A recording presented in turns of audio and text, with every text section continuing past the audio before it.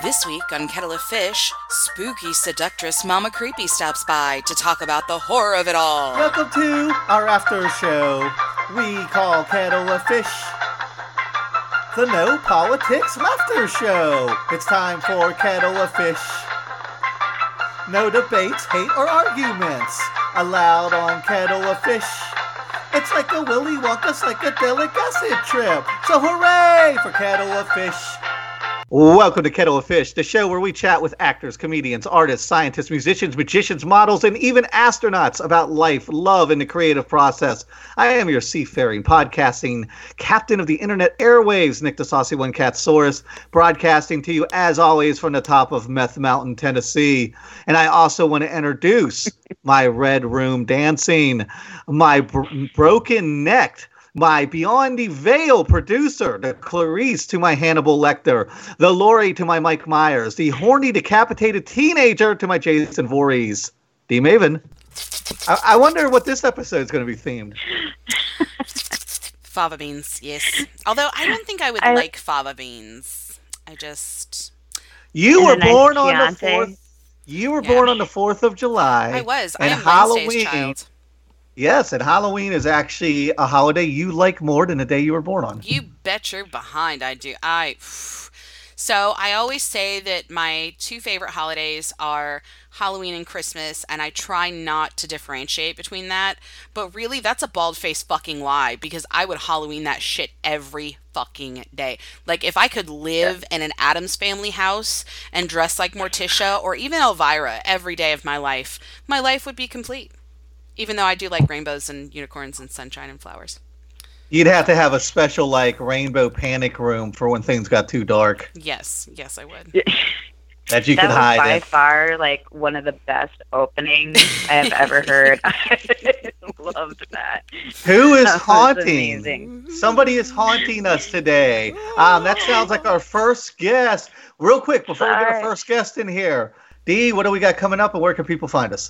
Well, you can very easily go to your address bar, because I know you know what that is. Type in www.can.media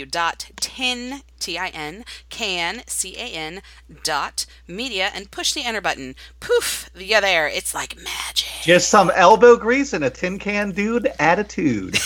We'll get you there. Yes. Also, you can check us out on castbox.fm, as that is where our episodes of Kettle of Fish and Musical Osmosis also like to hide. And if you are one of those crazy rich people who has an iPad or uses iPhones because they're freaking expensive, that's cool too. You can find us on iTunes under Kettle of Fish. Poor people have iPhones. They just don't eat and avoid healthcare for 3 months to get one. But they fucking have them. And I have an iPad, but it belongs to my job. So if I ever leave my job, I have to give it back. So that's a really good reason to stay at my job, because I like playing with the iPad. Well, this is our first episode, just to interject here and get the train moving along. This is our first episode of a series of Halloween-themed episodes we're doing, and who better to kick it off than one of our brand new podcasters. She'll be launching her new podcast, Mama Creepy's Corner, coming up Halloween Day. It's actually going to drop. Our pal Heather, a.k.a. Mama Creepy. Woot woot. Thank you for having me. Indeed. Happy Halloween. Yes, never too early. We can start putting up fucking Christmas decorations at Walmart. It's not too early to start Halloween. That's right. No. Oh, God, I hate Christmas. Now, let me give an editorial note here, because we had to put this together on the fly. We were supposed to have you on here Thursday, but you're so insanely busy. I've got a list of stuff you've got coming up. You're basically fucking... Yeah, you're sustaining yourself basically off shitty fast food, cheap cigarettes, and 2 to 3 hours of sleep a night, right? Hey, I vape, and it's an hour and 45 minutes now a night. And yes, I did break down today, and I did eat McDonald's. Well, 2 out of 3 ain't bad. It makes me fake news. I'm fake news now, but it's not bad. Yeah, fake news. Fake news, Nick. Fake news. I am such fake news. I've actually considered changing my last name Catsaurus to Catsoros. Yeah, it just to be part of that. It should be Snowflake Mountain. Yes, this Nick Katsoros on Snowflake Mountain, Oh my God. broadcasted from his deep state safe space. Say that fucking 5 times real fast. Deep state safe space. You can't Yeah, even say it once. Come on now. I can say Peter Piper picked a peck of purple peppers. You certainly shit. can.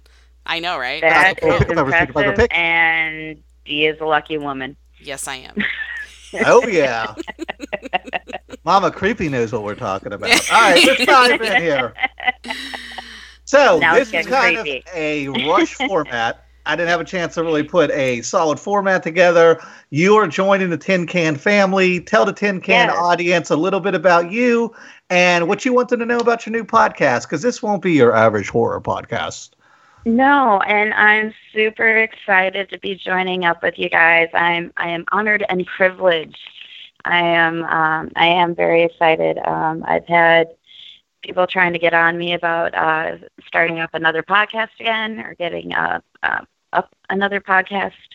And no, this isn't going to be your average podcast.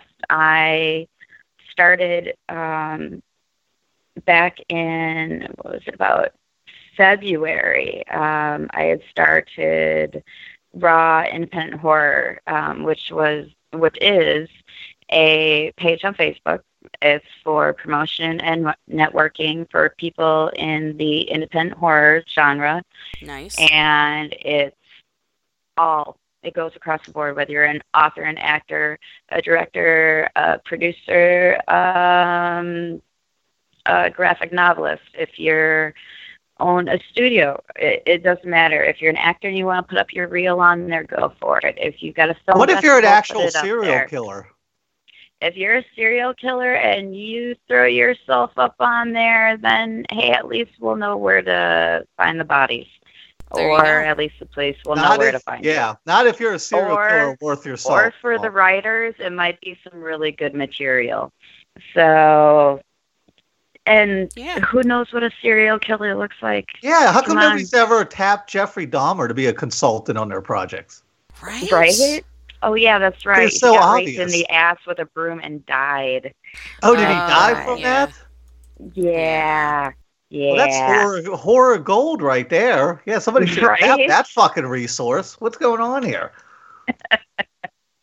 You would I don't think. know. I drive Uber in my extra, or the little bit of spare time I have, and let me tell you, that is like writing gold. Writing gold, especially since I live near a university. So Only I've because you're got- fantasizing about strangling frat boys. Well, actually, I had one that was a complete stand-up one last night after I had a girl vomit all over the back of my car. Oh. And he took care of her, took care of it, made sure it was paid for, cleaned, everything. Wow. I was quite impressed. I told him, if she tries pressing rape charges on you, I will stand up for you and say, no, he did not finger her. So, There you go. Quite a thing to was- bring to the courtroom. Yep. I know. That's a hell of an There was no- attribute you have there. There was I know, no right? finger banging in my Uber. No you say finger that, banging in Lyft, my huh? Uber. Right? Take that, Lyft. No finger bang. I don't know if that's a positive or negative, though, especially in a I college don't know. town. Yeah, there's none of those shenanigans, none in my car. So I don't want to take care of No I don't wanna taxi deal with cab those things. confessions. Yeah, no casting couch sessions in the backseat of my car. I'm Well, not that Mama kind of Creepy's ride. got to lay down the law, doesn't she? Yep. Sounds like it. All right, let's dig more into you. That's Tell us, everyone, a little bit about your background, because I just kind of brought you in here out of Yeah. stage left. Tell everybody what you've Yeah. been doing for the last 10 years, where you're from, and why you deserve a God. podcast. Why I deserve a podcast. I don't deserve a podcast. I honestly don't know how the hell I ended up here. I got into horror. I was raised on horror. I was raised on trauma movies. I was raised on Evil Dead, Michael Myers. I was raised on Jason. That was the bread and butter of my childhood. I mean, yeah, there were some Thundercats and things like that thrown in the mix, but Woot. in general, that was the bread and butter of what I watched. Now, what was the growing household up. like? Were your parents strict? Do you have brothers and sisters? Are you the Oh, oddball of the family? My parents are hippies, good old hippies, and I am the oldest of, well, altogether, step half, and you name it. I'm the oldest of 11. Wow. Holy So shit! I couldn't there's even name 11 people. yeah, there's actually a 15-year difference between me and my youngest brother, Forrest, who, shout out to my little brother, Forrest, who actually had wanted to go into making and has made like little small, when he was younger, he had made little horror movies and things like that. I was so proud of him, so proud of him. I'm like, yes, go out, do it. Oh, I So it can't wasn't believe a it. Now turbulent childhood then. You don't come from a very dark place domestically. No, no. It's not like I come from a place where, I was chained up in the dark and, beaten. Well, then I probably would have been a dominatrix.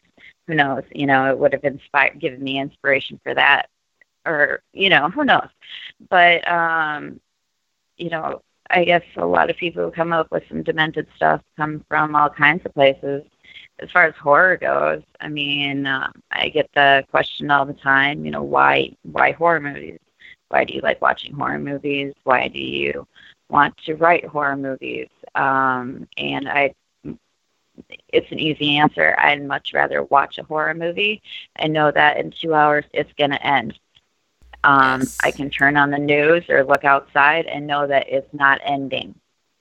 So, Well, and it's funny because we had Wesley Yore from Land of the Lost, the original Land of the Lost, who played Will Marshall, on 2 weeks ago. And we were talking about why he never really followed through doing horror movies, because he did Toolbox Murders and a couple other indie horror movies. And he's like the exact opposite. He said, there's so much horror on the news, I can't add more horror to my life. I avoid the news, and it makes me want to avoid horror films, where when I was younger, I was into them. But things have gotten so bad, he just wants to surround himself with rainbows and puppies. Yeah, Makes I get that. I mean, and it's not that I don't like my comedy. In fact, like some of my favorite horror and like the type of horror that I write is more kind of comedic, tongue-in-cheek kind of horror. That's the kind of thing that I like, kind of social commentary, very much like, I'm not comparing myself at all here to George Romero, but George Romero used to use social commentary in his horror movies. And that was a consistent thing in all of them, and that was something that I always respected. That's another thing, like with Trauma, Lloyd Kaufman. There's always some kind of social commentary. There's always some comedy, and practical effects are a huge thing for me. That's another thing that got me into horror movies. Well, let me interrupt real quick and ask you this. Can it go too far? Because my buddy Pat was really into horror, and he would show us some awful shit like Hollywood Bloodbath or Vegas Bloodbath, like a woman just cutting her lips off like with scissors. And then he started getting into this shit from fucking Norway, and it was disturbing. Too disturbing for me to watch. And it, like, 2 minutes of it's like, this doesn't even make sense. This is just like a girl getting raped with a battle axe. Why everybody like fucking just does horrible shit to, like, sticks pins in her eyes. Can it go too far? Should there be some kind of structure, some kind of commentary, some kind of point, some kind of tongue-in-cheek, vaudevillian point, or just as sick as you can bring it in your mind? I think that there shouldn't be any kind of censorship. I mean, I don't believe in censorship at all in any way. No, I'm the same way. I'm not saying censorship, but I'm just saying the genre in your mind, in your opinion. Of course, I wouldn't want to censor anything that wasn't a snuff film. The genre. Well, yeah, as long as it's not real. Can it go too far, do you think? I don't. I think if you feel that this is your art and this is your creation and this is what you believe in and you're passionate about and you want to create, then you should create it. It doesn't mean that everybody needs to see it or wants to watch it, because it's not for everybody. It's a Serbian film is not for everybody. There are plenty of movies out there that are not for everybody. I'm pretty sure there are a lot of people out there that did not go out and see A Human Centipede or The Human Centipede. Yeah, that's or not The Human something I can Centipede pay. 2 or The Human Centipede 3. Wait, there's a 3? Holy shit. Oh, yeah, there's 3 of them. Oh, yeah, it's got to be a trilogy. But the thing that really, I think, is misrepresented is I know, like, let's take example, Peter Jackson from Lord of the Rings, Hobbits. He is from the horror movie. He did a movie called Basket Case. And I used to dig that movie. And he also did Frighteners, which is one of my favorite movies, although it's a lot more tamer than the stuff he did before that. But he comes from the horror movie world. And he's moved up to like King Kong and Lord of the Rings and all these big blockbusters. And I think there's a sense of delegitimization in the horror genre, especially the not as well-known horror genre, that I think is kind of a stigma, right? An unfair stigma. But did you ever see one of his first ones that he did? Yeah, Basket Case. Oh, Dead Alive. Yeah. Maybe that's the one I'm thinking of. Yeah, he didn't do Basket Case. He did Dead Alive. That's the one I'm thinking of. There is so much blood. I mean, and at some point... That's why you're the horror person and I'm not. Yeah. At some point, you can either just sit back and laugh at it, or you can take it really seriously. And I think that is up to the person and their... But if my dad saw that movie 20 years ago, he'd be like, this dude needs to be fucking locked up. My dad's very Greek conservative. And and if I tried to tell him, well, he's the guy that does the Lord of the Ring movies, I don't think he'd be able to make that connection. It's bullshit, fake news. Like, he would be able to make that connection in his fucking head. Yeah, but... he would think that guy is a degenerate that needs to be locked up in a fucking mental institution.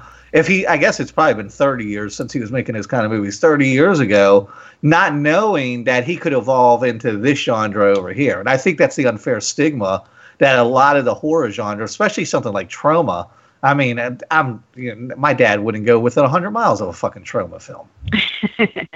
Well, look at like Guillermo del Toro. Oh, I love him. People always argue. He will say, this is a horror movie. People will say, no, it's not. It's not a horror movie. And time again, he will argue that, no, I have made a horror movie. Why am I blanking on it? He made the one with the little girl, and it's in Germany. And I don't know. Why? I cannot remember the name of it. It has like the pan and the Labyrinth? Pan's Labyrinth? Pan's Labyrinth, yes. I still haven't seen Pan's that Labyrinth. movie. Thank I you. gotta see that. Yes. And people will argue, and okay, I'm going to spoil this shit. Sorry, Dee. You're good. People will argue and argue and argue. It's been long enough. People will argue and argue, saying that is not a horror movie. But a child gets shot and killed in that movie. Now, how is that not horrific? Right. What does that not... I mean, that is horror. Pure and simple, that is horror. Whether it is somebody getting its brains eaten by a zombie or somebody getting taken down by a lawnmower or a Zamboni or, the million different things that happen in horror movies, or ghosts, or a thriller. I just saw Mandy, and holy shit, that blew my mind. Especially since the first half of that movie sucked. We saw it. It was with Nicolas Cage, D. Yeah. Oh, yeah. Did we the one where he went fucking psychotic? Yeah. Yeah. It just, I couldn't, I appreciated it for what it was, and it was, cinematically, it was really nice, and it had, well, I don't know if nice is the word to say. It had a lot of really great imagery, and definitely the horror factor was there. It just, I think it was a little too dense as far as, or not even dense, eclectic maybe, for me to really be able dense to... And Nicolas really? I loved it. Sentence? Yeah, I know, Especially right? since I hated it the first like half hour. I was like, God, this movie sucks. It's so See, slow and boring. to me, the But once he went story off, I was started just liking it. too. It was too out there for me to really be able to identify with it. But at the same time, I had my time period where, like, that girl would have been me. And Mhm. I'm like so far beyond that. I'm just like, no. So, like, I know where she was and where he was. And I'm just like, ugh. So I guess I just can't connect with those characters anymore.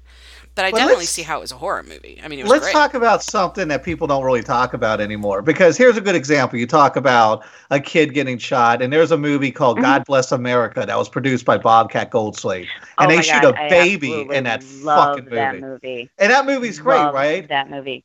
But you Bobcat cross. Goldthwait is a freaking genius. I love him. Yes. Yeah, I'd love to pick that Yes. dude's brain for Oh my 45 minutes. God.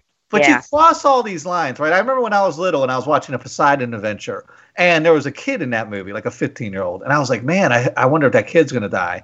And my dad was like, they don't kill kids in movies. That's inappropriate. And I'm as more.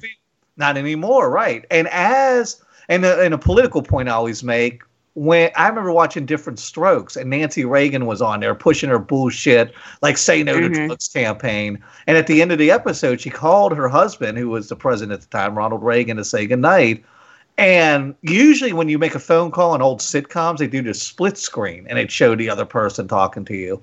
But they didn't show that. She just said, well, if I could say it in front of the Drummonds, you could say it in front of Gorbachev. I love you, whatever. Like a cheap joke. But I was like, why don't they Mhm. show Ronald Reagan on the other line like they usually do? And my dad was like, no fucking president would demean the office of the presidency by going on a sitcom while he's the serving president. And now Trump is the embodiment of reality television. Yeah. So we He's keep also the crossing these. embodiment of horror. But Right? So are we responsible for this? Because we keep crossing these social lines. And I also said when I was little, I say little, but I'm talking my 20s. I also said yeah. in my 20s, I said, listen, and I'm a guy who sees the patterns and things. You can ask Dee, how many things have I said, this is what's going to happen in 2 years, and it happened. Just because I could see the patterns, Dee. Yeah. Did we lose Dee? No, yeah, pretty much. It just. Yeah. She gets frustrated because I'm like, I well, here's do. what this kickback's going to be. Well, and And I because see there's along. no. This is what I mean. There's no end to this movie. Like, Mhm. No. I can even handle. I don't know. I love horror, so there's a lot that I can handle. Although I'm not really good on what I would consider gore porn because it's just Mhm. not my MO. But Yeah. I totally, get how people could totally handle Well, it. But I'm just thinking, let me make this point yeah. where I'm going with this. So I had said back in the 90s, and there wasn't a word for politically correct. And I said, look, we've got long hair, we're piercing our fucking faces up and tattooing ourselves and going crazy. I said, my kids are going to be like super proper. That's how they're going to rebel because we didn't have Yep. a word for politically correct. I said, there's nowhere else to go unless they're going to be fucking cannibals. There's no place like, what are they going to do? Pierce their liver? There's no place Mhm. for like us to go. It's going to swing in the other direction, and our kids are going to be like super proper to rebel. And that's kind of where that generation is That's gone. exactly what happened. Exactly. So Yep. have we pushed the envelope too much? And the combination of reality TV and girls like ripping their tampons out and slapping each other with them, and like presidents going like Obama. L7. Yeah, L7, thank you. Presidents like going on between two ferns and just all this type of stuff like that. Obama did that, and I didn't agree with it. Did we cross the line to just open the floodgates for Trump to come in and go, hey, we're like basically America's a white trash trailer park now. There are no rules. There's no kind of rules of conduct. It's just a free for all of just lowbrow, like crass speech. And I'm all for free speech. I always say, dude, Alex Jones, keep him on Twitter, keep him on Facebook. I'd much rather somebody snipe that motherfucker and take him out. Because if anybody yeah. deserves to be shot in the head, it's fucking Alex Jones. But it's weird. I don't want his speech taken away. I'd love for someone No. to shoot him, but I don't want his Yeah. speech taken away. So how do No, 'cause that we means somebody would have the right to take away yours. right? So how do we kind of fucking put that genie back in the bottle? Are the millennials? I mean, we went up to the college with my daughter, and I was talking to this kid, and he had his shit together. He's like 22, and he's like running this booth, and he's slick as shit. He's like da da da da da da da. He's like a machine. Got his tablet, bam bam bam. And I said, listen, man, when I was young, the only thing my parents expected from me is don't get anybody pregnant like before you're married, and don't wreck the fucking T-Bird, and we're cool. And now I'm looking at my kids and I'm like, save the fucking planet. Save the planet, dude. Like my dad just didn't want me to end up in jail. Like the Chris Rock joke. If you've got a daughter, your job is just to keep her off the pole. And then it's like, you were a good parent. My dad, as long as I didn't get someone pregnant or end up on drugs, that's all he expected. Our kids were like, dude, you have to save us from fascism, from climate change, from all these things. I feel like I can't say free speech has gone too far because I don't really believe in too far with free speech, because I think without free speech, we're dead anyways. Yeah. But have we as a society, without restraints, I'm not talking about outside forces, have we as a society just gone too far? I mean, I was telling Danielle today, you've got cats out there who believe it. Like Jade Helm Army's going to start putting people in death camps during Obama and putting chips in our head. But then the doctor is like, dude, if you don't eat better, you're going to be dead before you're 50. Fuck you. Then I'm going to go to Golden Corral and shove 50 cheeseburgers up my ass. Yep. Like, have we rebelled to the point where we've cut our own throats? I think there is some hope out there. Sorry for going off on a tangent, by the way. Oh, no. I get passionate about politics. For as much, because I remember my rebellion, my parents were hippies. So they were pacifists and they were vegetarians. So what did I do? I went out for wrestling. Wearing long-haired hippies with beads. They were vegetarian hippies, good old hippies. And, my Quakers, like a whole 9 yards. And so my rebellion was to eat meat, because they didn't give a shit that I got tattoos. They did not care that I had piercings. Like, that did not matter that I got my first tattoo. You should have put a suit 15. On and went to Wall Street. That would have pissed them off. Right? That would have really pissed them off. But no, so my rebellion was, okay, you're pacifist. I'm going to join the wrestling team. What? I can't eat meat? I'm going to get a job at Wendy's. Tell me to go to college and become a hedge fund manager. Right. Why did I go down that route? But I'm so glad I didn't, but I have, it's funny because I was actually on Facebook with a friend of mine because I'm going this weekend to the Fear Set Horror Film Festival in Biloxi. Yes, please tell us all about that too, because we've got. I am going to be joining up with the whole Trauma Clan and Lloyd Kaufman, who is the guest there. He is going to be premiering Return to Nukem Hive, aka Volume 2. I'll be graciously, hopefully not tripping and falling, walking the red carpet or the dead carpet. With Lloyd. Yes, the dead carpet. I'm hoping there's bodies. Nice. I'm planning on wearing spiky heels. So that is going to be this weekend, starting Thursday and going from the 18th to the 20th. So it's going to be a great film festival. I'm planning on bringing lots of copies of To Kill a Mockingbird and autographing them and handing them out for free since they are banned in Mississippi schools. So bring the kids. I'll have lots for them. Are you afraid that millennials, because they are so socially conscious, and there is this big strain of political correctness among millennials, and I think that's waning a little bit, thankfully. But I don't want it to go to the point where you're telling 8-year-olds to suck your balls either. I mean, that's too far in the other fucking direction. Do you feel like the horror genre is in jeopardy because you don't think that people who are 20 now are going to have any use for that world? No, and this is kind of where I was going with that, because I was chatting with a friend of mine, and she's younger than me, and she just had a little boy, and I want to say her son is, oh God, I'm such a bad person. somewhere between like 6 months and a year. God, I'm a bad person. And her son's name? Quick. What's her son's name? Wolf. Wolfie. Well, you're not that bad of a Nice. person, Ed.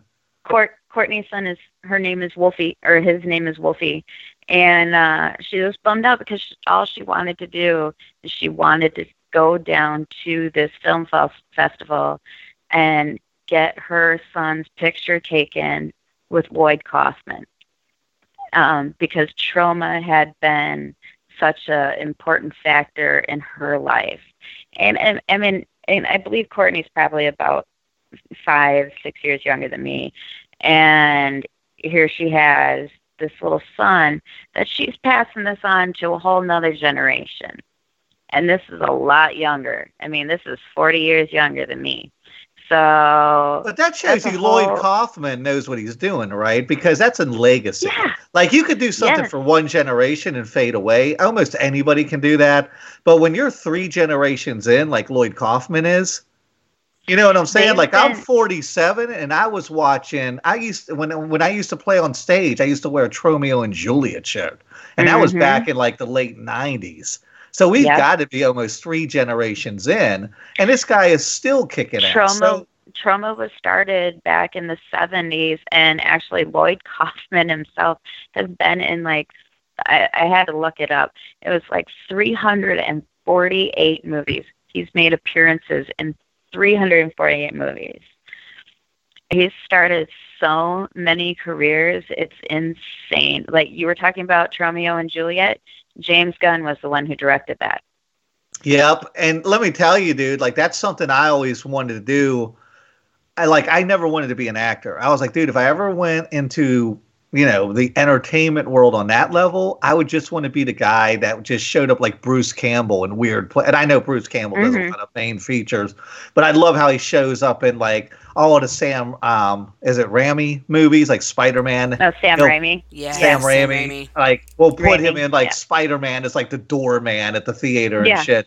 And I was like, dude, I just want to show up in all these weird movies, like Sharknado. Detective. He was in Fargo. I'm sorry. He was in Fargo, the TV series. He was in the first season of Fargo, and he played Ronald Reagan. Yep. And he was just in Lodge 49. He lasted 2 episodes and died. And I was like, that's the kind of fucking career I want. I just want to show up, do something small, and disappear. Because those cats, when I watch movies, the guys who are just kind of, what is it? Oh, God. I think it's like John C. Reilly, the guy that was in the movie The Brothers with Will Ferrell. Oh, yeah. Step Brothers. He was in like 50,000 movies before that, and no one ever knew his name. And I was like, man, or Stephen Root, that's another person. Stephen Root's in everything. But if I went on the average guy on the street and it's like Stephen Root, they'd have no idea who that was. William Sanderson's the same way. He calls himself a journeyman actor. He's got some really great parts on some really amazing shows. Dukes of Hazzard, Married with Children. Like, he's been on everything. Yep. And I was always like, that's what I want to do. I don't want to be a superstar. I just want to show up in weird places like Lloyd Kaufman. Yeah. Oh my God. Like seriously, I say that there should be a game called Where's Lloyd instead of Where's Waldo, because he does. He just make it a drinking game. Like you will get fucked up. Yeah, he was in Rocky. Like so many people don't know that, but he was in frickin' Rocky, and that's people awesome. are like, what? Like, I shit you not, he was. Was he a slab of beef hanging upside down? Yeah, right. Yeah, that'd be perfect. Lloyd. Yep. No, he was a random drunk. It was great. I had to go back and watch it. I was like, no. It was the same thing with Guardians of the Galaxy. I had no idea he was in that either. And then I found out that James Gunn had put him in there in like the prison riot scene. And I had to go back and watch it. I'm like, son of a bitch, there he is. And Lloyd's almost got a Mel Brooks type quality about him too. He does. And that's another thing I love about the guy. And it's like I said, that to me, it's awesome. It's more interesting to see the guy who's just on the periphery. I mean, I remember BJ Novak used to direct and produce a lot of those episodes of The Office, but he was very rarely the focal point of that show. And sometimes he'd go 3-4 episodes without even being in it, or just being in and have 1 or 2 lines. And I was like, man, dude, that takes a lot of fucking integrity to have the power to put yourself in every episode, to be able to upstage everybody and go, nah, I'm just going to fucking hang back and have a funny line here or a stupid line there. And I'm going to show up with a goatee one week and a weird hat the next week. And that, like, I've always dug people who That's just... humility, too. Yep. That's a lot of humility, too. You know? So, like, William Saunderson, I freaking love him. Oh, like, yeah. He's amazing. He's like one of the sweetest people I'm ever. sorry, Blade Runner, I don't care. Out of every horror movie, I don't care. Blade Runner is by far probably my favorite movie. Dude, ever. we just went to his house Like- in August, and him and his wife had like a deli plate ready for us, Yeah, and we they're- sat on like the little back terrace and ate lunch with them, and then they took us out to dinner, and we shot like maybe 3 or 4 different interviews so we could, because I Yeah. manage They are his, both Facebook the page, his sweetest, social media. most wonderful people. Like, I almost, if I was a little less shy, I would have been like, "Will you be my dad?" Right. Dude, we're filming stuff, and he's like, I was like, all right, let's sit down and do this in front of this Blade Runner, speaking of Blade Runner poster. And I'm like, you cool? He's like, yeah, I'm a little nervous. I was like, you're nervous to Right. film an interview with me? What? Like, you're a fucking legend. You've got over 100 credits on your IMDb, Uh-huh. and you are woven into the pop culture fabric. And you're like nervous, like to sit down, but he's so humble. I mean, he lives in Harris, Pennsylvania, for God's sakes, when he Yeah. could be living in Hollywood. Yeah, and he has a not house like a normal house. Yeah. And It's not like He's a another person. I'd be gigantic totally house. be like, hi. Like, yeah. We're like, "You're do your awesome." neighbors know who you are? And they're like, yeah, Mhm. but, you know, most of them don't care. We're just... I defy you to find a nicer, more humble guy than William. Yeah. He is fucking... Him and Sharon are awesome. Yeah. I love That's him. so cool. I'm so excited for the Deadwood movie. I know. Oh, yeah, he leaves this week. I think he's leaving Sunday for that. Yes. I can't wait. I So can't wait. excited for that. I cannot wait to see that. Well, you know, Oh, he's also it's going to be in the next season of American Gods. Oh, is he? Yes. Yep, Neil Gaiman. Yeah, like I'm super excited for that because the first season, I actually just rewatched the first season. Yeah, I've seen most of it twice. I love that so much. Well, Neil Gaiman is Ian McShane, you know, because he's worked with him a few times now. I guess there was a part, and Ian was like, "Hey, have my buddy William do this," and so they had William do it, and he flew up to Canada, and it was great. And I'm sorry, this is totally off. wow. And of Totally course, off topic. the people Whatever. who follow American Gods are such fervent Neil Gaiman fans. Because we had him on the podcast right when he got back, and I was like, "Can you tell us anything about what you did on American Gods?" And he's like, "Dude, like the fans are so loyal and fervent, and they know everything about the show. If Yeah. I say anything, they'll know who I am and where the story's going." Yeah, I'm pretty So sure he I really already had to know keep it who on the he's gonna rounds. play. Like, I'm totally sure I know who he's gonna play because I've read the book. So I'm like, okay, I know exactly where they're going. I recognize from the sneak preview little bitty trailers. I'm like, I know what scene that is. I'm so glad they're doing it. And that means William is probably going to be this character. And then they're going this way. And I just hope they're not going a certain way with it because one of the characters in the book dies. And I don't want that to happen. I'm just like, no. See, But yeah, and it's gonna this be is kind of how I want my podcast to go. See, I want See? people to There have you go. conversations. Yes, it's about the horror genre. Yes, it's people that have been in horror movies or have something to do within the horror genre, but they're people. You know, they're Mhm, all mhm. people, and we all have lives, and But we people all forget have that, though. conversations. They Right? do. Yeah. I think. I mean, And I think it's important that we do that. We do have conversations with each other because we are real people, you know. So it's time to sit down and, yeah, we can talk about horror. Yes. We can totally talk about horror all day, all night. but doesn't it long, piss but you off let's as have soon some- as Let's have some real conversations too.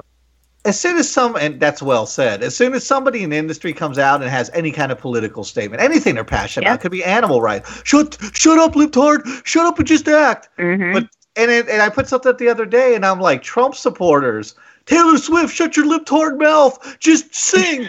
And then it's like, also Trump supporters, did you see Kanye dropping those F-bombs in the White House? That shit was awesome. Like, they jump through these fucking hoops where they have no integrity. Like, you could say something on Monday, but like on Tuesday, it's like, I hate Paul Ryan on Monday. I love Paul Ryan on Tuesday. I don't believe Paul Ryan exists on Wednesday. That's why it's made it impossible for me. And I'm a guy who started out in the political and activism world. That's how I got into all this. And it got so bad with not being able to like talk to anybody from the other side without them screaming fake news, deep state conspiracy, rigged election, that I knew enough people in the industry to kind of go in the direction I'm in now. But I'm sad that you can't talk to the other side anymore. It's scary. I mean, I don't consider myself much. I'm just me. But I even feel at times I'm like, okay, do I feel comfortable really speaking out about this? How much shit am I going to end up hearing? But you know what? Like, the people that I have respected the most who have just said, I don't care about. And like, I did it for years, man, but it became useless to talk. And I'll talk to these dudes and they'll be like these alt-right bros and they'll be like, Civil War. And I'm like, listen, dude, my brother has never voted.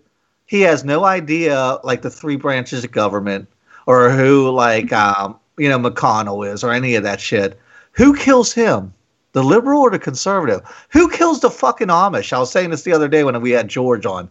Who kills the Amish? Like if there's a civil war. Like it's so dumb. They're always running around with their guns and screaming civil war. But there's no North versus South or red coats versus blue coats. There's no defined lines. It would just be chaos. It'd be people just settling grudges like the Equalizer or Escape from New York or some shit. Yeah, and for me, it's like I look up to people like John Waters. John is great. Yes, I love John Waters so much, and it's the same thing. Like with Lloyd, I swear to God, I feel like I've got my head up Lloyd's ass during this whole conversation. But like, that's Lloyd's a good ass to have your head up, though. Nice ass. But like, he's not afraid to talk about politics, about to go there, and in his movies to go there, and those people that are willing to do that. One of the craziest experiences I ever had, and I never thought it would happen, was when I moved to Louisiana, and I found out that they were. And this was from Minnesota? You moved to Louisiana? No, from Chicago. From Chicago. This was from Chicago. And when I moved here, and I found out that they were playing Blazing Saddles in a movie theater. Nice. And like a midnight movie? No, it was not a midnight movie. That was shown at 8:00 at night.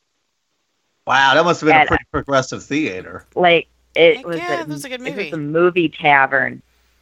You could go get dinner and watch the movie. Yes, I love those places. That is something I never, with all the politically correctness and everything, I was like, there is never a chance that I would see that.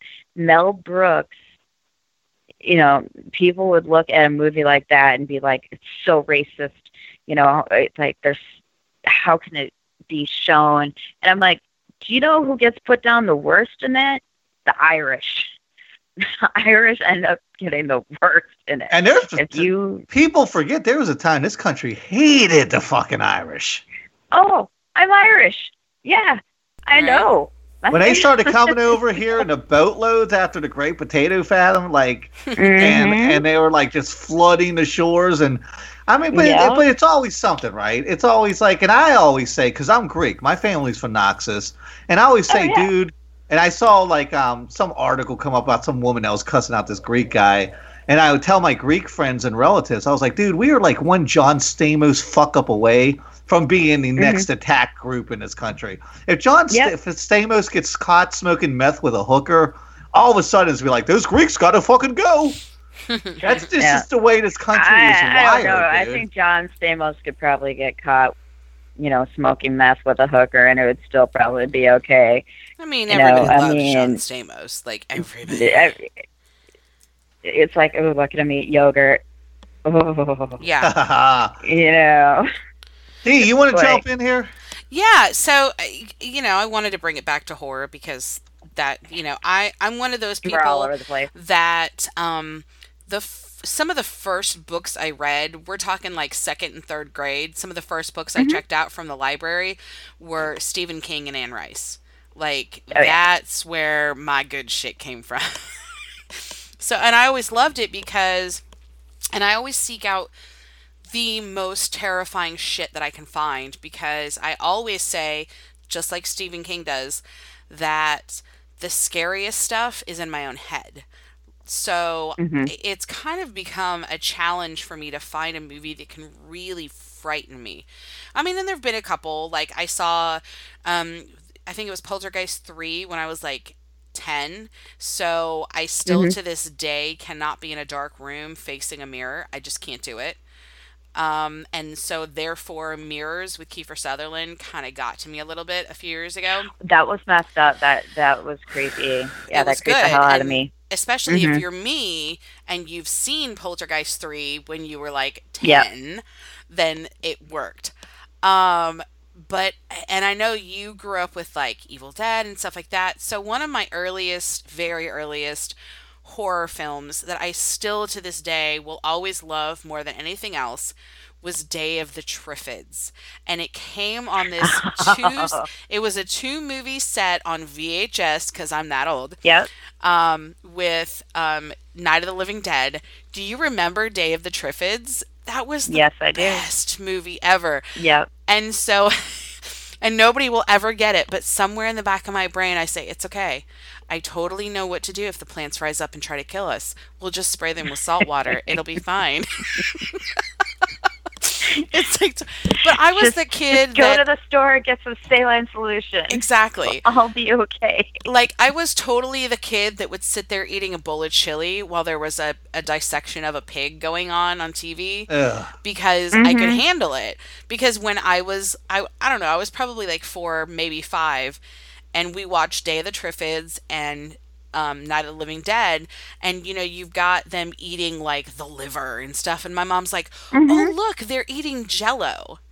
So for me, in my brain, it was explained. I thought, oh well, this is totally, this is not like a thing. Like, meanwhile, when we were dissecting frogs in the 10th grade, I hung up signs that said "Free Sherman," and I refused to dissect my frog and started a campaign to free the frogs. And that's funny, is that for all the horror I was allowed to watch and everything, I didn't have to do any dissection in school because my parents were hippies, and they were like, "No, she doesn't have to do that." I was like, "I'm not doing that. That's nasty," because that's real. Yeah, the whole thing, coming, towing circular. Exactly, that is that's real the life. That is not fake. Like, that's why I started doing special effects. 'Cause it's fake. People would come into my house. When I lived in Minneapolis, I used to do zombie pub crawl. Nice. Or, if I was working on a zombie movie, zombie pub crawl up there, they have like 15,000 people dressed up like zombies. Yeah, because roaming around like downtown. It's fake, it's so it doesn't bother you.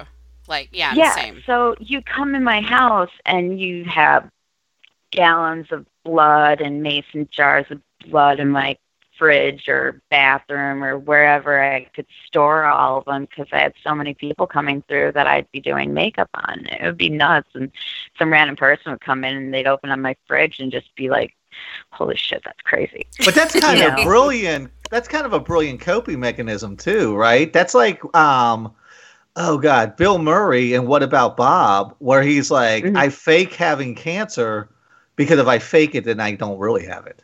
Yeah. And he thinks it's going to like keep cancer away and like glaucoma, like anything he's afraid of. Like, well, if I fake having glaucoma, then I don't really have it. So that's kind of like really a great like coping mechanism when you I think think about that's it. probably for To the me. horrors around us, to bring it back to the title of Exactly. this show. That's probably for me a lot of why, like, I love going to haunted houses and, Trail of Terror and stuff like that, because at least I'll get a Oh little bit yeah. of the jump scare for a second. But really, I think somewhere in the back of my head, because when I was really little, I ate the shit up, like, it just doesn't, like, it doesn't frighten me at all. I'm just, like, intrigued. Like, with Haunting of Hill House. Like, Yep. I'm every night. I'm like, you want to watch some more? Yeah, you Want to watch some can't more? scare her, dude. I can't No. watch The Exorcist. She would sit there and eat Oh, popcorn one of and my laugh through it. favorites. Yeah, I And know. see, I was a We lot like you, reading stuff. Like, I mean, still to this day, one of my favorite books is, Dorian Gray. Oh, I I love Dorian Gray. love that story. You think that guy takes a lot of Love it. selfies? Right. If that took place today, that guy would take so many selfies. Right. He'd be on Snapchat so much. But he wouldn't follow anybody. That would be Hey, it. yeah, he couldn't. Speaking of Yeah. Halloween, here's the obvious question. What do you actually do on Halloween night? I know you don't have any cons or festivals going on, right? Oh my God. I actually, it's funny. So as of right But now, your fundraiser's I- ending the 31st, Yes. right? I am fundraising right now for No Kid Hungry. I am so sorry about that. No Kid Hungry. If you go to my personal page, Heather Markham, you can find my fundraising that I'm doing. I'm trying to raise $3,100 by the 31st. Nice. Or as much as I possibly can. It's to help bring food programs back into schools because there have been so many budget cuts, which are absolutely ridiculous. There Sad are so would many be children my going word. hungry. Pathetic. There's so Right. many children going hungry every day, and children should not have to worry when they are at school hmm where their next meal is coming from. They should have to worry Yep. about, hey, am I going to be able to kiss that girl? Or, We hey, have am I going kids to at have the to high pass school this here test? that live under a bridge. Yeah, He we used to do. work at Yes. the school. It's insane. And it's It's kind of horrible. crazy because a lot of this stuff, and I'm so glad that you're helping something that really like makes a difference. And so many of these programs, I always want to encourage people to talk to their local government, talk to their state government, Mm-hmm. Absolutely. because fortunately for us, the way that Tennessee does it now is that our county, the entire county qualifies for every child that goes to school to have a lunch and breakfast at no cost because That's awesome. the legislature has changed, and the nonprofit that I work for has been able to change the legislature as well to help those with mental illness, and it's been able to expand that. So it's just kind of one of those things of, hey, it's almost time to vote. Get out there and vote. Yeah. Vote, vote, vote, vote, vote, vote, vote. Like, I'm really. pushing that big Mhm. time right now. And I mean, that's one thing with No Kid Hungry. Like, I mean, Right. if you can't go on my page, that's fine. If you can't afford it, that's fine. Share it. Are you someone that's pretty go open on their with your page. personal page? Because I noticed Mhm. you gave your name out and was like, hit me up there. Are you someone who's pretty open to letting people Right. into your You know personal what? world? I am a lot. There just got. I have tried so hard for so long to direct people. Just go to Mom and Creepy. Just go to Mom and Creepy. Just go to Mom and Creepy. Nice. And everybody's just kind of flooded my personal one. And I still try to direct people, and I still will continue trying to direct people over to Mom and Creepy. But I still welcome people everywhere. But that's just kind of how I am. But as far as No Kid Hungry goes, I just want to finish pushing this home, because this is something that's so important, that these kids need to be kids. Kids need to not worry about getting shot going to school. Kids do not need to worry about being hungry at school or being, worried about not having eaten that day or anything like that. Kids need to worry about being kids. Yep. That's it. I could Absolutely. not agree more. There's too Absolutely, many, yes. way too many things that absolutely kids it. are worrying about every day, especially those who don't have or those who come from a home that maybe has some trauma or other issues going on. So they should just have to worry about being a kid. Like we could do a whole show just on that. Like really, especially I know. since I see that every day.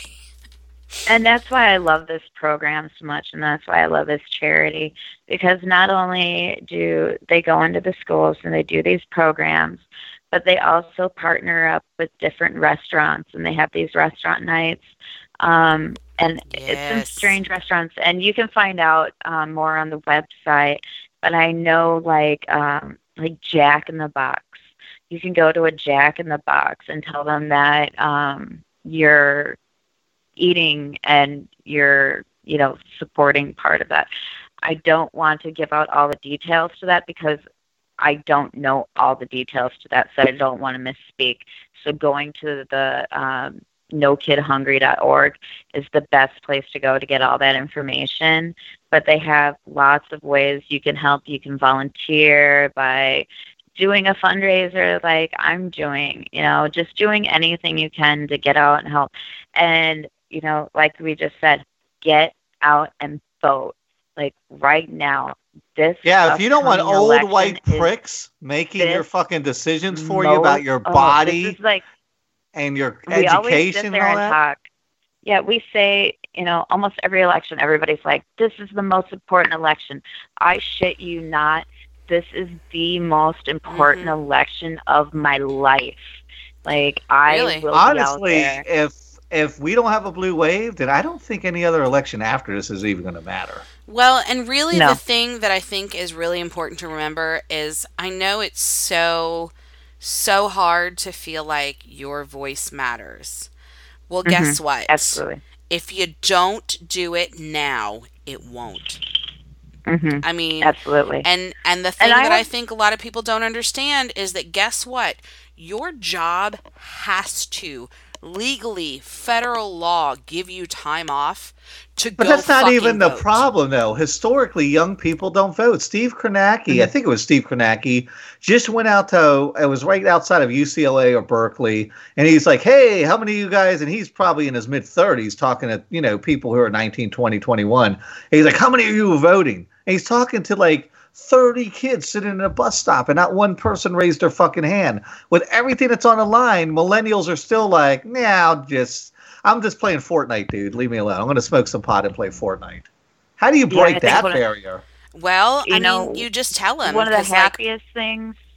Oh, go ahead. No, I was just going to say, our 18-year-old, she just turned 18 in February. She's like, I'm so excited. I've registered to vote. I'm going to vote. And I'm like, really? Yeah, but she's a lot more active and aware is. than most kids her age, She's I our would kid. say. She's awesome.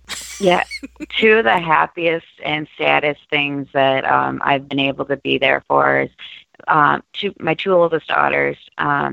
Their first election that they were, because just where their birthdays fall and stuff.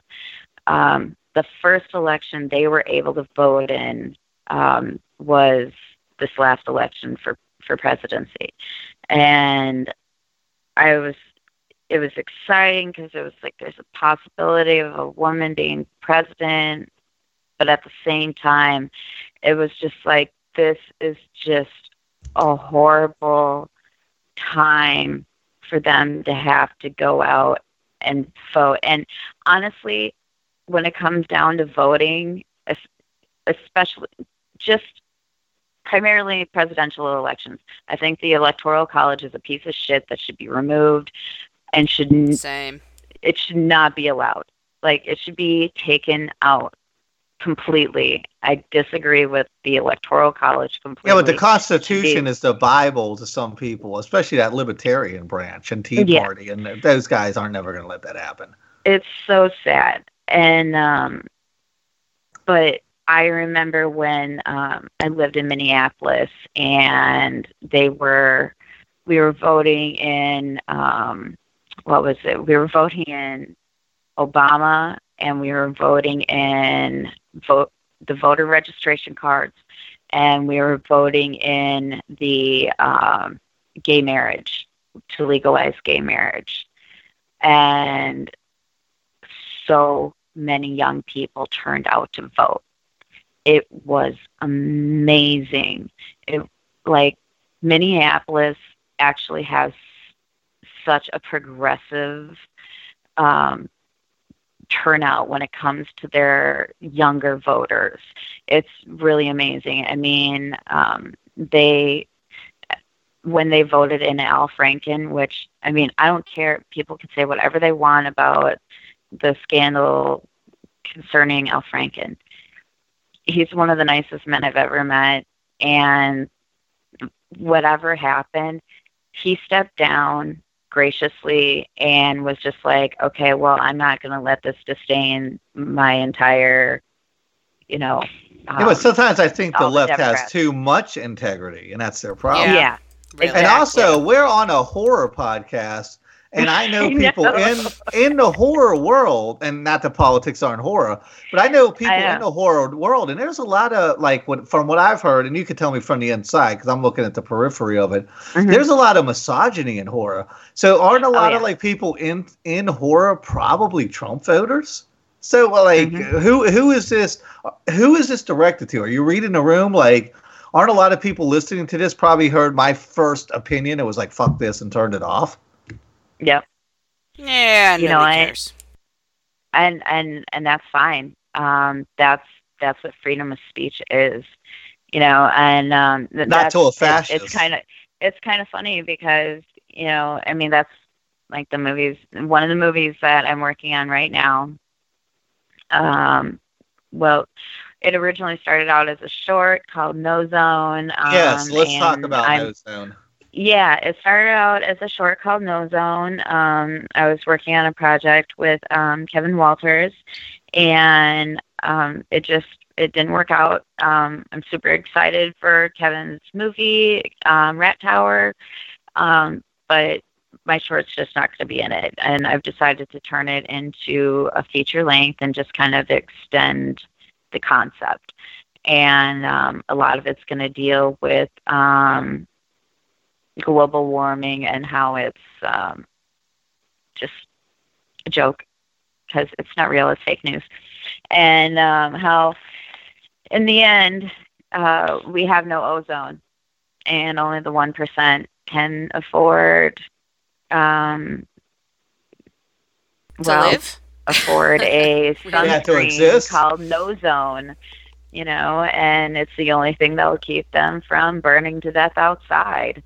So, it's just, there's going to be a lot more to it. But let me tell you a dirty little secret. And I was telling Danielle this today. I knew a guy, and sometimes I see his stuff come across different threads, who is very right-wing, but he works selling solar. And he's like, hey, look, the Republicans are going to have to get on board with climate change. Because they're like, and he blamed it on the left, of course. They're like, liberals have fucking politicized climate change, so Republicans have to say it's fake news and it's a Chinese conspiracy, blah, blah, blah. But he's like, so when I sell solar, I go, yeah, climate change is fake, but I'm doing this for pollution and for, conservation, energy conservation, blah, blah, blah. So he probably just says it'll save you money. Everybody likes it'll that. Save you money. You're looking at that incentive. You're looking at pollution, because nobody's saying pollution is a liberal conspiracy. But the point is you take something like climate change, that's science, and you politicize it. And the left isn't the one who politicized it. They were just releasing fucking data. It was the right that politicized it, because they're in the fucking pocket of big oil and big coal. And you take these guys who politicize this stuff, and it just makes me wonder, like, how many people are like this dude who tell his clients, yeah, climate change is bullshit. You got to get solar because it'll save you money and because of energy conservation. How many of these people who are saying climate change is fake actually know it's not fake, but they're just towing the Republican line? Yep. And didn't the UN just come out with a report about that things are just going She to get started drastically fucking report crying 20 when years. I told her about it today. 20 years. I said by 2040, like what was Yeah. our worst case scenario 10 years ago is now our best case scenario. And this is the UN releasing this information. Yep. Yeah, But don't they're get me fake news. started. They're I fake mean, news. it's that to me is that to I me just is turned frightening. on a bunch of Trump dudes. They're like, oh, Dee was I don't crying liberal tears?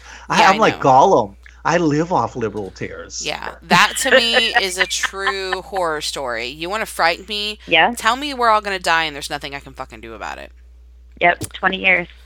All Hey, right. I guess I always said I wanted to, die young and leave a good-looking corpse, but I didn't thought want my it'd be kids a little to. bit, maybe more than 20 years. Yeah, you but just thought it was I a know- bumper sticker. I know Now it's not going going to to be a reality. good-looking corpse, in 20 years after everything Yeah. that's going to happen to our climate. It's not going to be a good-looking corpse. That's And for for sure. us, shit, we've No matter got how kids. No, much water I drink and- Pharaoh's 20 Pharaoh's years, we'll have aside. grandkids. We're fucked. Pharaoh's aside, death is a great fucking equalizer, right? And I Oh, just wonder, absolutely. as he, like, as a tidal wave is crashing down on some dude on the East Coast, is he like fake news? Is he being fucking washed out to sea? Like these guys, and I see these dudes go on these threads, and they're just like, I don't care if I lose my health care as long as I can drink some liberal tears. It's like, all right, dude, but I've got It's like, health really? care. Okay, that's fine. Sign away your health care. Tell you what, how about you give your health care to somebody else while you suck on some liberal tears? Here, tell you what, I'll give you some of my liberal tears while you give your health care to somebody else. I'm fine. I'll donate liberal tears. I will sit in a corner and I'll cut onions all day. I will cut Right. onions all day. You can have all my liberal tears. Well, but here's the And, thing, though, and I said this know- during this whole Nike when people were like, I'm burning my Nikes. Oh, I said, Jesus listen, Christ. dude. And then people were posting these things that were like, instead of burning your Nikes, give them to some homeless vets. And I said, no, you don't understand the mind of a fucking fascist. If you give it to a homeless vet and the vet wears Nikes, he has now become a deep state leftist, Marxist, socialist, pussy snowflake, liberal traitor. You have to burn the scary thought idea. You have to burn the offensive thought idea. And to me, these dudes burning Nikes is no different than the fucking Catholic Church and the Nazis burning books. Like, it's no fucking different to me. Like, you're burning something. You're not burning just your shoes that you spent $100 on. And I haven't worn Nike since I was a teenager. I don't give a fuck about Nike. But, like, when you're burning these Nikes, you're making a statement. I'm burning the dangerous thought idea. And how is that different than burning books? And it's not. So fuck this, absolutely dude. not. All right, we got to get out of here. Tell us all about the Mama Creepy Halloween special Okay. appearing on who's broadcasting yeah, it? Dee? Yeah, I've got one other film festival. I'm gonna just drop this real quick. Yeah, tell us Troma's everything. Yeah, I'll drop this fast. Troma's Spiderlings, which is how I got into meeting with everybody in with Troma, with the Kapsaskis. Oh my God, I'm so sorry. I always destroy their names. I love them all. Rael and Salem and Gabriella. Gabriella is going to be one of my first guests on my Halloween show. She's going to be my first woman on my Halloween show. And I'm so excited because she is just amazing. You realize woman. the first She's guest also being a great. woman is victimizing Trump supporters, right? No, Well, but yeah, I just well, want to let it's you know. fine. Shut the hell up.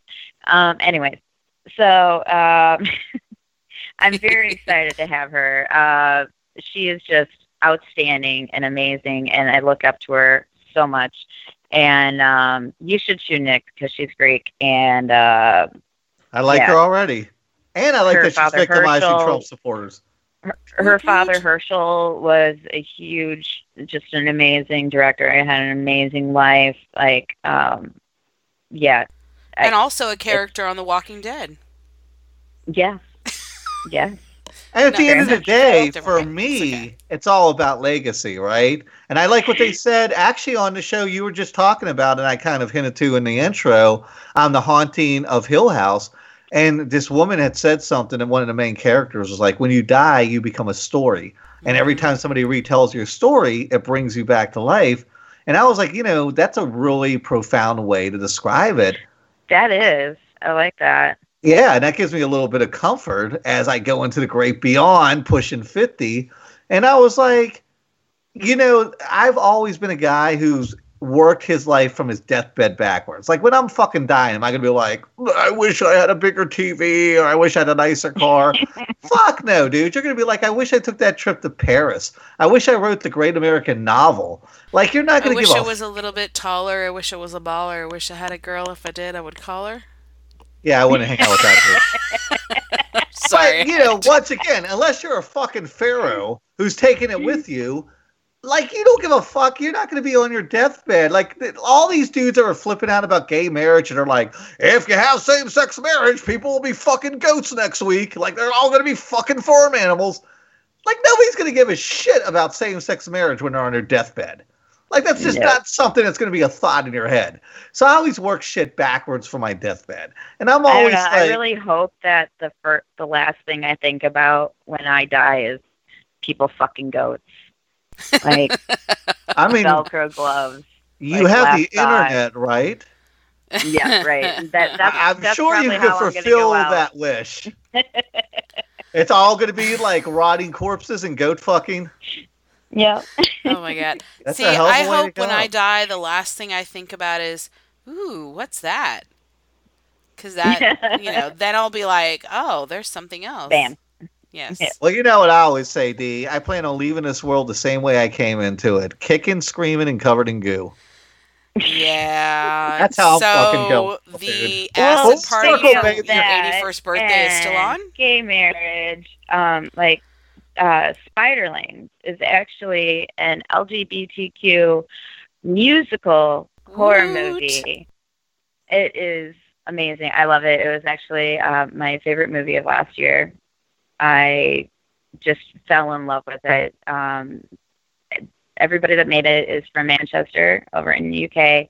Nice. It's just a great movie, and it's going to be showing at the Cinematic Panic Film Festival in Memphis. It's going to be showing on Friday the 26th at the Black Lodge from 11 till 1 and p.m. 11 p.m. Nice. And I'm going to be there. Nice. I will be there in full Mama Creepy force because I'm not going to miss it. Okay, so we've talked on the phone, and you mentioned the UK, and one thing you had told me was like, hey, look, dude, I've had offers, friends, people in the industry to bring me out in the UK, and I was like, fuck that, dude, I'm staying here and fighting. So I just want to let you know that's something I actually respect about you. You have a hell of a lot of integrity for doing that, man. No, that is something. I had planned on moving out to Manchester next year. I had said I wasn't going to get any cats. Somehow I ended up with a damn cat. I was like, no attachments, no nothing. I don't care. Next year I'm going to Manchester. This is my focus. I can be really centralized. Just with where I'm at in my career, with where I'm focused, Manchester is a great place for me, and I would love it. I very much love being there, and I wouldn't have to deal with the bullshit that is going on here. I really wanted to escape from the shit that is going on here because I've just had it so much. But after these hearings, and when it was basically said that it's okay to rape a woman. But that's something that like those Trump dudes will never get, right? They're like, if you don't like it, get out. Love it or love it, get out. And they don't get like, you're staying because you're a fucking patriot. You can tell me that all you want, all day long. Somebody can sit there and scream in my face all day long. If you don't like it, then you can get the fuck out. Well, tell you what, tough shit. I'm not going anywhere. You know what? I'm going to stand by my millions of sisters, and I am going to fight because that is what women have always had to do. Mm-hmm. We've had to band together to fight. We've had to band together to fight to get a right to vote. We've had to fight together to have a right to drive, to walk But those dudes are fucking bullies, though, right? Like, they used to say that to me, and my comeback would be like, no, I refuse to leave the country. Now what? And you usually be like, well, then live hard, and they just block me. And it's like, no, I refuse to. You have to throw my ass in an internment camp before I stop fighting for women's rights. Yes. And for everybody's rights. For everybody to have their rights. And I see these pathetic dudes come out and they're like, I can't even go on a date now because somebody might say I raped them. I don't care. If you're even thinking like that, that's messed up. Like, if you're even sitting there thinking about that, that's messed up. And I was like, look, dude, I'm 47 years old. I have been in dozens, if not hundreds, of relationships in my life. And some of those relationships, I am a slut. Thank you. I'm a Greek slut. Greeks can't be slut. We're passionate. Don't you know? I get some olive oil on my body. Now I'm slut shaming. Yes. I'm going to sue you. You're slut shaming me. Anyways. And I was like, look, I'm 47. I've been in dozens of relationships. I've had relationships that ended amicably, and I'm still friends with, my exes to this day. And I've had relationships that have ended horribly, and my ex-girlfriends hate me with the fucking intensity of hell. And yet somehow I've never been accused of raping anybody. It's almost as if you treat women with respect and don't rape and abuse them, you have nothing to worry about. Isn't that weird? And dude, I have ex-girlfriends. Anybody who's going to make up a rape story, it would be on me because I have exes that hate me. And yet nobody's ever accused me of raping them. That's why last night when I had that frat kid in my car and he was just trying to do the right thing and help this drunk ass girl, because there are bars down here that have, this is a big university town. There is a whole little area and their bars, on Monday night, there's one bar in particular there that has free drinks from 8 to 10. And if you wear a T-shirt, 50-cent shots. Yeah, they're not very smart, because if I was there, let me tell you what. T-shirt. They don't give a shit about carding. They don't care. I don't know anybody who either can't just walk in there or who doesn't have a fake ID and isn't just blatant about it. I've heard people who have pulled out multiple fake IDs. Oh, dude. They're probably pulling their Netflix account up on their phone. Here's my Netflix account, dude. Yeah, it's absolutely insane. And it is absolutely those bars that are responsible. It is those bars that are responsible. And when I see a frat boy who's pre-med trying to take care of this girl, but because of the state that we're in, and he's not sitting there crying, oh, well, they're going to say I tried to rape her. He never said that. That never came out of his mouth. He was, I just want her to be okay. And oh shit, man, I can't believe she puked all over my $100 pants. And yeah, that sucks. I don't think I've ever owned a $100 pair of pants. Where's this jean shopping? I don't think so either. I don't really like jeans. So jean shopping is like hell for me. If I believed in hell and I had to go there, Old Navy, jean shopping. If you find you're the right size, they all fit the same. Dude, I've got one. I got booted. We've got to get out of here. Tell us about the Halloween special right here on this network. Mama it's Creepy's gonna be Corner. On this network, and I'm so excited. And so my first guest is going to be Lloyd Kaufman. Now, who's that? Lloyd for anybody who's Kaufman. been living under a fucking rock for the last 2 billion years. I know. So I couldn't think of anybody, better than Lloyd Kaufman to christen the show. Dude, your show has good karma forever. Godfather. Yeah. Well, you can't get a better first. Maybe Bruce Campbell. I sweat Bruce Campbell big time. Yes. Bruce would be awesome, and who knows? Maybe I'll get Bruce on the show on another show. But right now, I've got Lloyd, and then I've got Gabriella Kapsaski.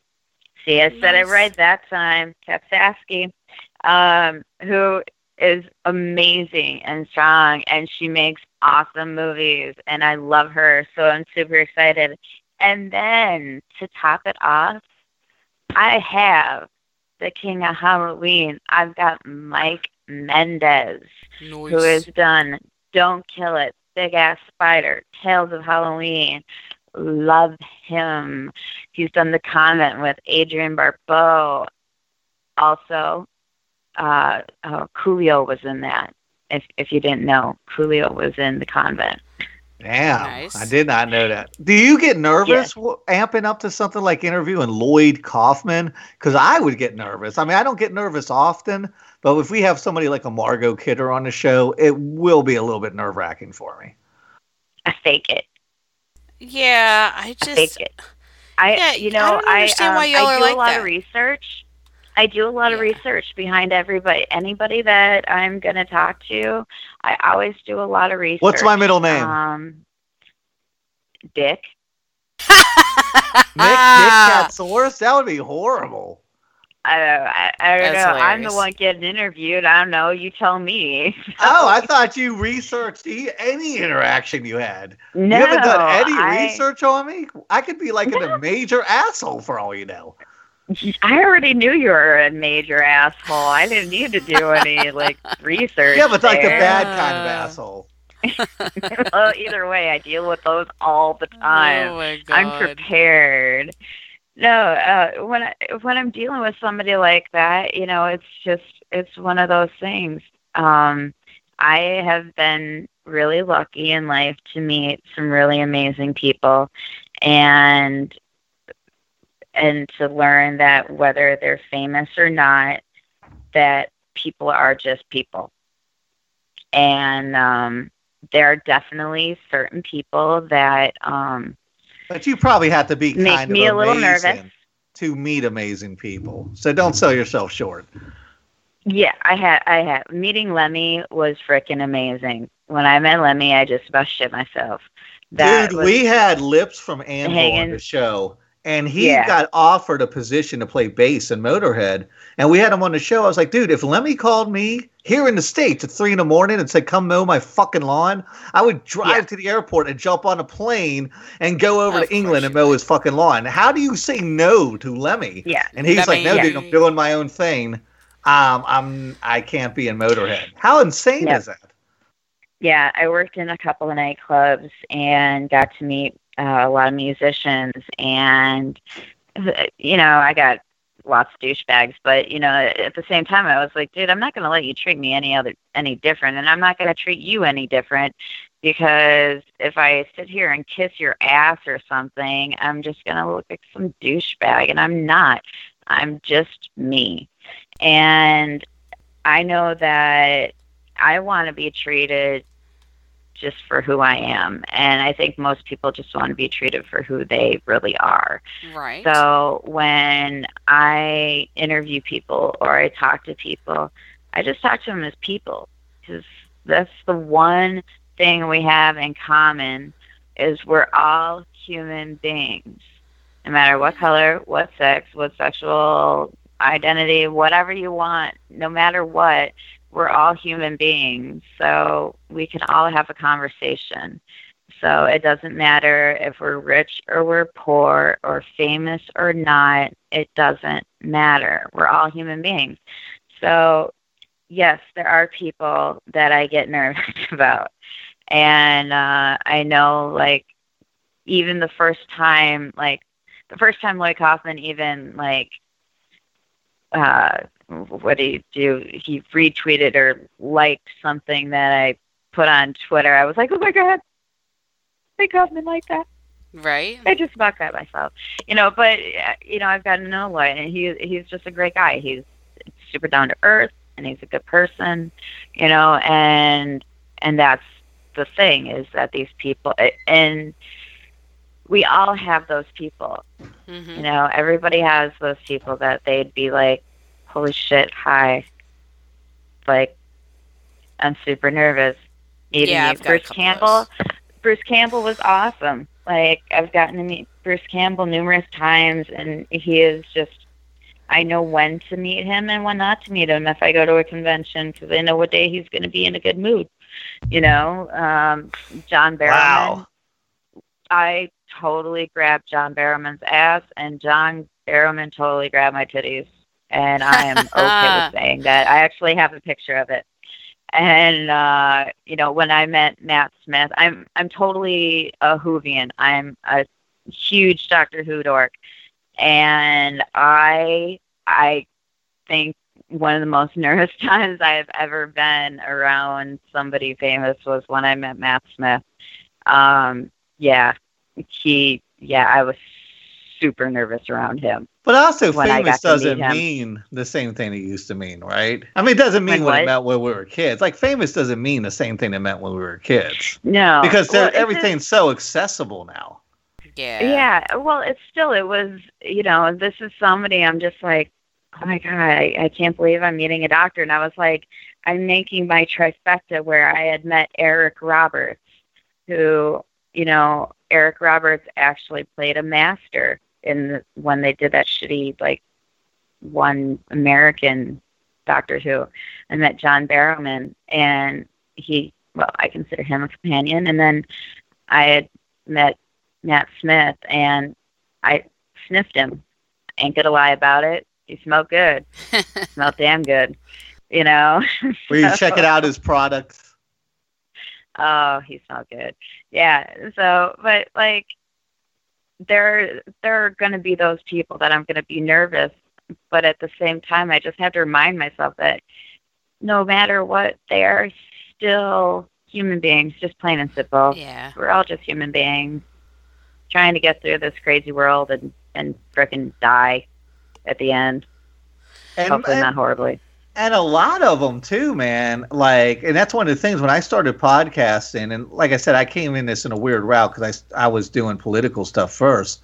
But when I started talking to people more in the, the culture, the pop culture, like Nicholas Brennan from Buffy, that's a great example. Like, that's the most down the fucking earth dude in the world. I was just watching Buffy last night. Yeah, he's a total sweetheart. And I don't care what they've said about him. Love to talk to him. He's awesome. Yeah, I had all these people from the outside that was like, oh, well, Hollywood, they're all stuck up and they're all assholes. Dude, I've interviewed, God, at least 3, if not 400 people. And I think, what have we had? 2, maybe 3 bad experiences? Yeah, 2 or 3. You're talking less than 10%. Like, really. You're talking less than 1%. Almost everybody that we've had the opportunity to speak with that works in Hollywood or is close to music, Hollywood. Anything like that. Or in the music world or whatever. People who, I mean, it doesn't matter how much money somebody makes. If they're a good person, they're just a good person.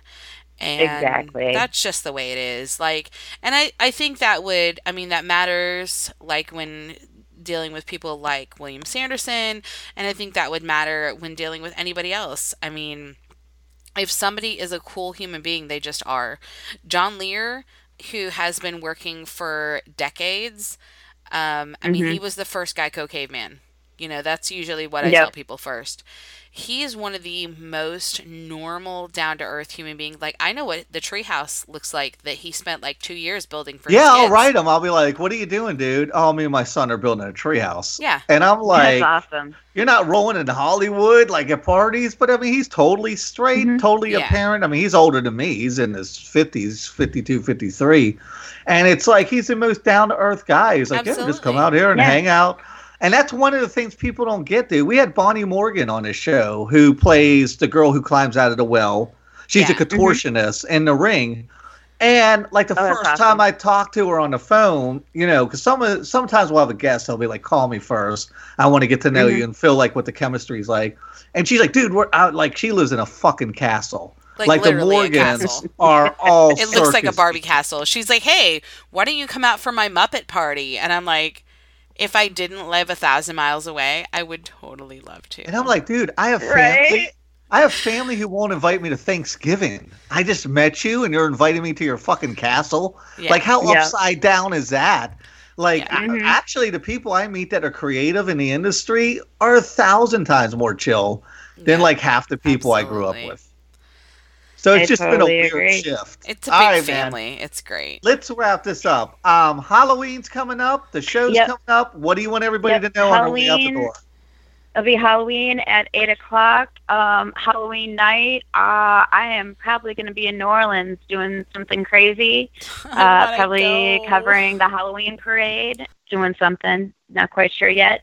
I want to go. But my first show is officially going to be on November 4th, on Sunday, November 4th at 8 p.m., which also happens to be my birthday.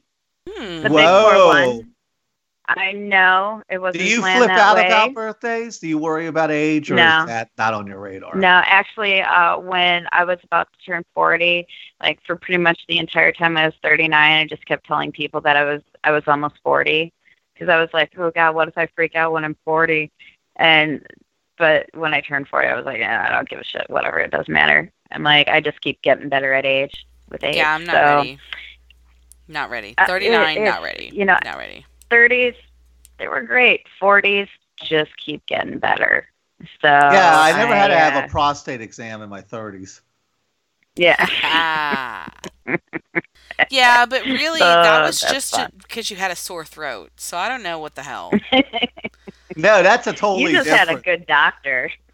No, I had a doctor stick his finger up my ass because I had a sore throat once. True story. And I've been leery of doctors. I was like, that doesn't sound right. And he's like, it'll be fine. We have to see if there's any blood in your stool. And that was the last time I had a finger up my ass. And then I was like, yeah, that's so much into Getting him this to go to the doctor now is Can like... you fucking buy me a drink first? My God. That's awesome. Yeah, so not awesome. Opposite of awesome. I'm keeping the guests to be announced for my first show.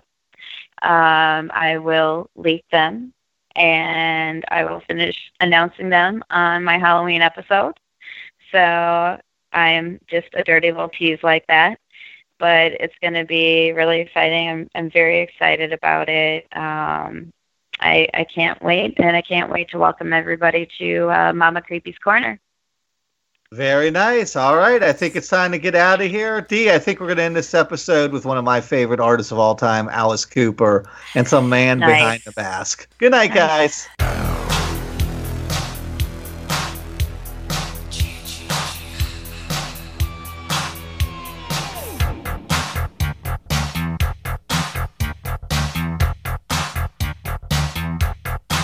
You're with your baby.